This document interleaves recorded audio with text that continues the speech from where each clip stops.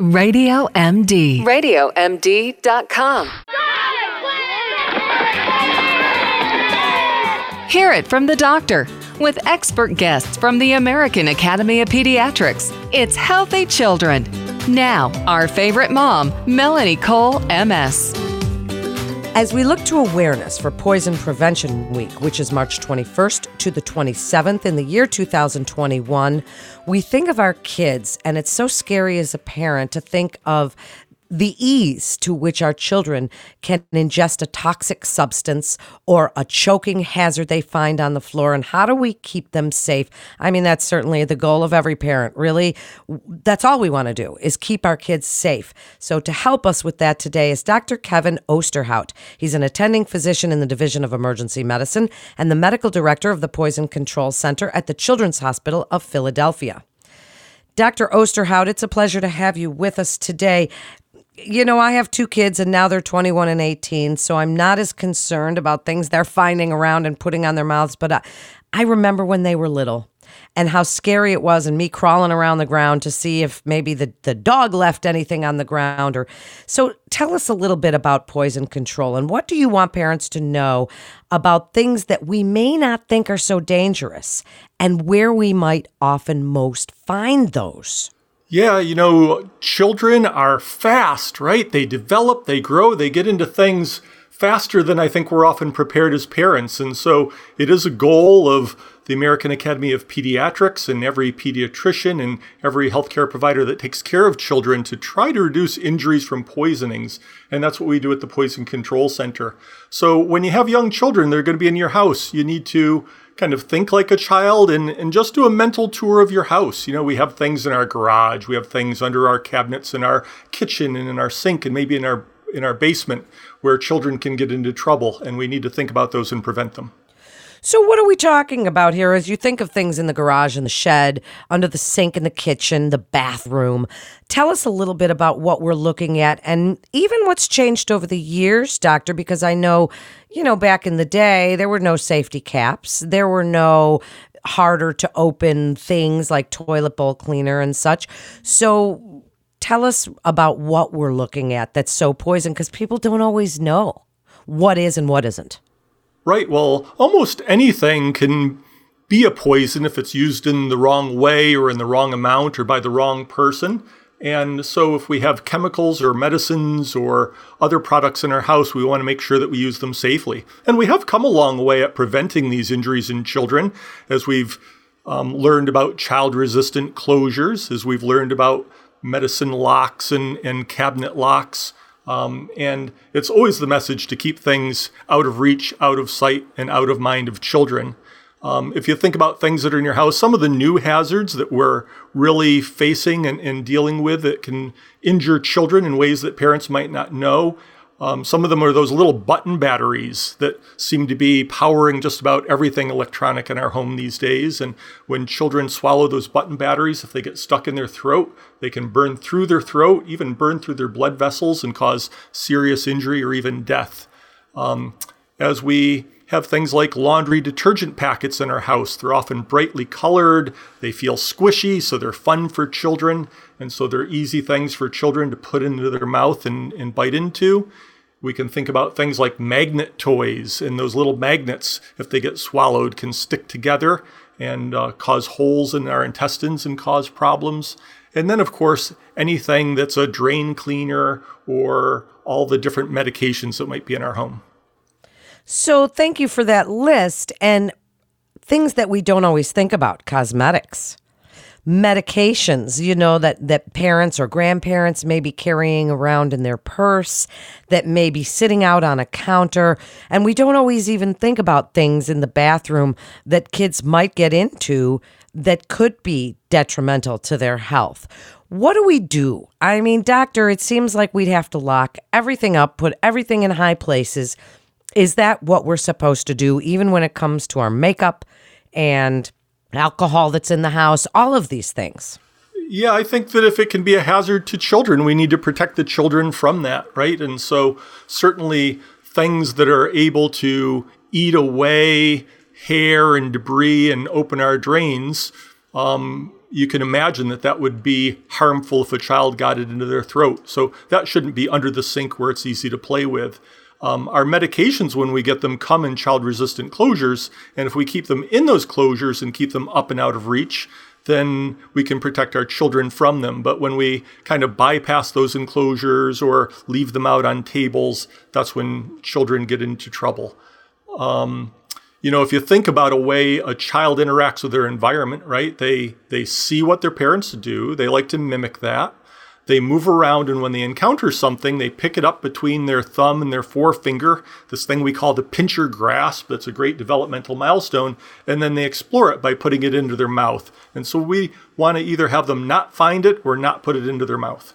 Isn't that the truth? And another thing that I'm wondering if you've seen an increase in is as marijuana is getting legalized in more and more places. And while kids can't actually smoke the product if it's sitting there, edibles are huge. And so people have them. They look like gummy bears. They look like candy. And they're flavored like that, but they can be really dangerous for kids. Yeah, we've certainly seen a very significant rise in children with marijuana exposures. And you're exactly right? They were at one time sometimes cooked into edibles like brownies or cookies or things like that, often the botanical form. But now, as you mentioned, we see them in gummy candies and other pieces of candy and lollipops. And children don't know any better when they see those and want to eat them. The other thing that people don't realize is, the active ingredient in marijuana is this chemical called THC. And back in the 60s, if you can get this picture of like Woodstock in your mind and the people at the concert, the marijuana that they were smoking was probably 1 or 2% THC. Now, when people have marijuana in their homes, it can be, 5, 10, 15, 20, or even higher percentages of THC. And the amount of THC that's in those gummies can be really considerable. Often a starter dose for somebody who wants to get high from a THC gummy might be half of a gummy worm. And children don't know that, and they find them and they might eat 3 or 4. And so we're seeing profound marijuana toxicity in young children. And oftentimes their parents don't know what's happening.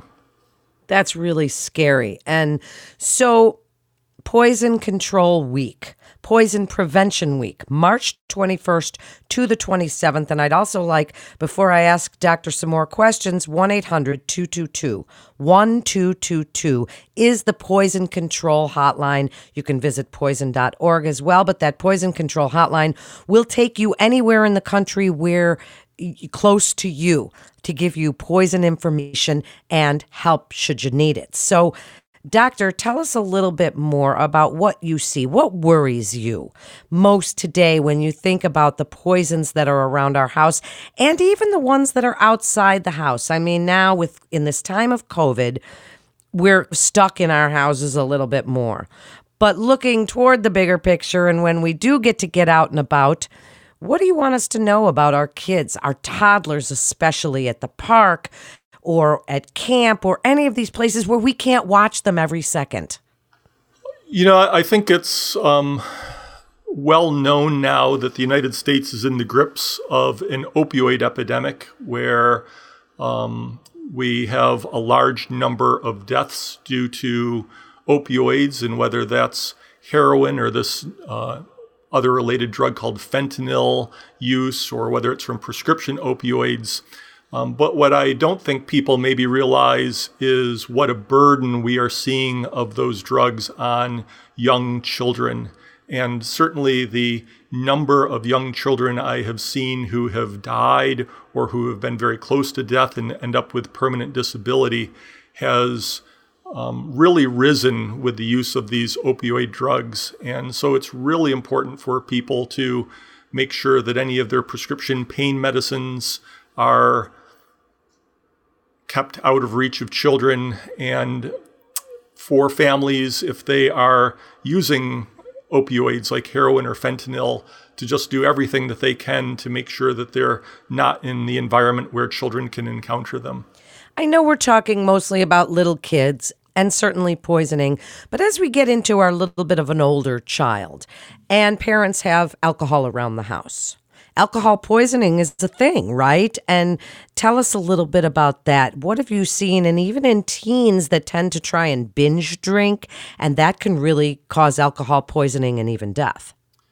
Yeah, we see alcohol poisoning in children at all spectrums of age. Actually, my colleague, Dr. Christopher Gaw, and I recently published 2 research papers on childhood alcohol poisoning.